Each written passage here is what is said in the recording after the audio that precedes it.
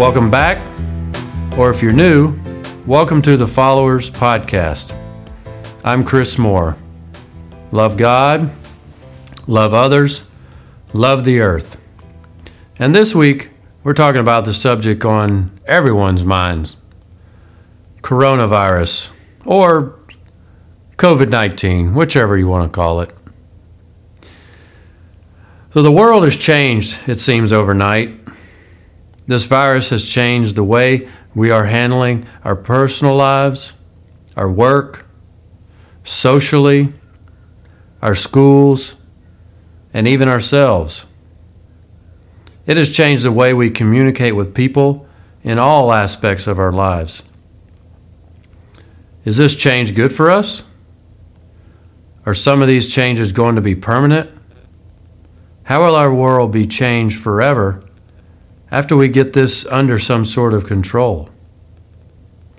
I think unlike other natural disasters, this affects only some communities. This is affecting everyone, no matter the race, gender, ethnicity, religion, or nation. We're all in this together and experiencing some of the same fears, anxieties, and stresses. Truly, from the bottom of my heart, I believe I will, and all of us will learn from this change. I don't know what yet, but we will all learn something, and hopefully it will be something positive for all of us. I'm in no way saying that God sent this to teach us all a lesson, although I've heard that from people on social media saying that. I really don't agree. But I am saying that I feel He wants us to learn something from this, as with anything we might encounter. We tend to learn the most from life when we are under the most stress or suffering. As Richard Rohr says in his book, Breathing Underwater, until and unless there is a person, situation, event, idea, conflict, or relationship that we cannot manage. Right now, it seems the virus is unmanageable. We will never find the true manager. Maybe this is one of those events or situations that we need to nudge us to change something in the positive direction, hopefully not in a negative direction. I don't have any answers for this or why it's happening, and I don't want you to think that I'm here to tell you how to feel. I just want to know we have a loving God that we can depend on to bring us peace and compassion through prayer and meditation, and help us show love for others and for ourselves. In my prayers and meditations right now, I'm trying to understand the whole of this also. And I'm sure many of you are doing the same thinking, figuring, contemplating, asking yourselves or friends, what's going on here? I know I'm doing this. I'm asking wiser people that have been on this earth longer than me and have experienced more life than me. Example, I have two friends from the dog park that I go to every morning. Side note here. Well, now the dog park is closed, unfortunately, locked and chained up, which not only makes me a little sad, but it also makes my dog really sad. The first morning we discovered this, we had to leave, of course. He looked up to me and was thinking, I'm sure, he wanted me to fix this, but I said, man, I don't have no control of this. And I told him we had to leave. He looked even more disappointed than I did. That has become our routine for years, every morning, going to the dog park. So now we have adjusted, found an open field, and we're both happy again and back in our own normal routine. It seems we all need to adjust our routines and be flexible with this. Oh yeah, back to my friends, who unfortunately I won't see again until the park opens again and we are released back to our new normal. I always depended on them to keep me updated on the latest that is going on in the world and how it's going to affect us all.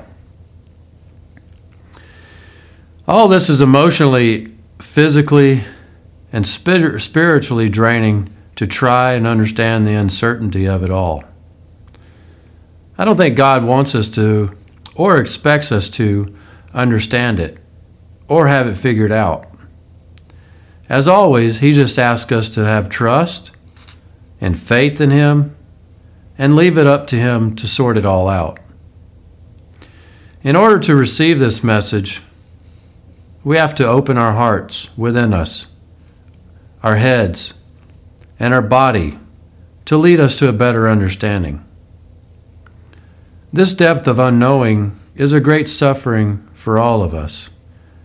And as I have heard and read in Richard Rohr's books and podcasts, he says the depth of great suffering always leads to great love. But for God to reach us, we have to allow suffering to wound us, change us, and influence us to be compassionate for others. That is my hope and prayer for this situation we're all in, that it will lead us all to a great love for others, no matter the race, the gender, political affiliation, whatever the stigma is out there. For someone that doesn't look like you, believe like you, act like you, it should be great love for all people. Allow God to enter your heart, your head and body, and touch you by His Spirit. And let's just continue to love those around us and be in community any way we can, whether that's on the phone, email, text, social media, all the myriad of ways we now have to communicate. What a better time to do that than now, as so many people are searching for something to hold on to and some answers to all this uncertainty. I encourage you, if you know someone or someone asks you, introduce them to a loving and forgiving God and tell them of this great power and love for all people. Ultimately, we have to have our own experiences and changes firsthand. We can't believe it until we personally experience it. So really all we can do is introduce someone to the love of God and then allow Him to do the work and take that person through their own transfiguration. And unfortunately, some suffering also to transform their thoughts. But don't we all go through this at some point in our lives to understand God's love for us? Great suffering leads to great love. Please always remember, and this statement is for me also, which comes from 1 Corinthians 13. It says, love never fails. And now these three remain: faith, hope, and love. But the greatest of these is love. I just pray every day that I will continue to grow and understand this great gift of love God offers all of us. Lastly, a quote from Henry Nouwen, who was a Dutch Catholic priest. And his quote is relevant now and always. It says, hope frees us to live in the present with the deep trust that God will never leave us. Right now I feel like this, and I'm sure others feel this way, but some don't have this hope and trust that God will never leave us, no matter what this evil world throws at us. So let's be there to love and introduce that hope and trust to them. Prayer for today comes from Psalm 145. I will exalt you, my God the King. I will praise your name forever and ever. Every day I will praise you and extol your name forever and ever.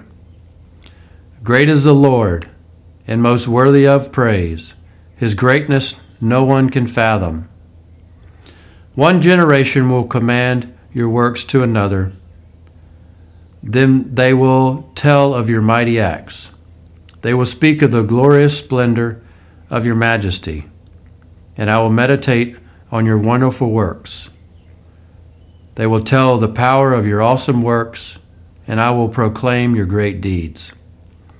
They will celebrate your abundant goodness and joyfully sing of your righteousness. The Lord is gracious and compassionate, slow to anger, and rich in love. The Lord is good to all. He has compassion on all who he has made. All you have made will praise you, O Lord. Your saints will extol you. They will tell the glory of your kingdom and speak of your might,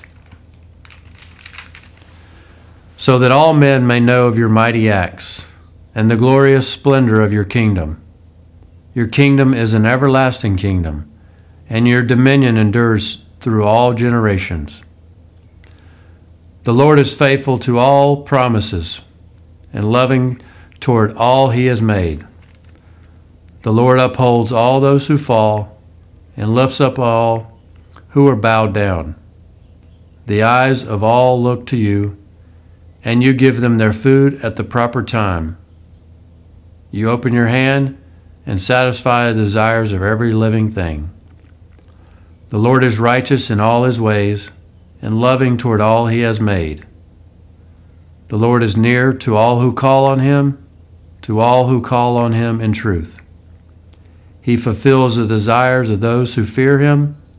He hears their cry and saves them.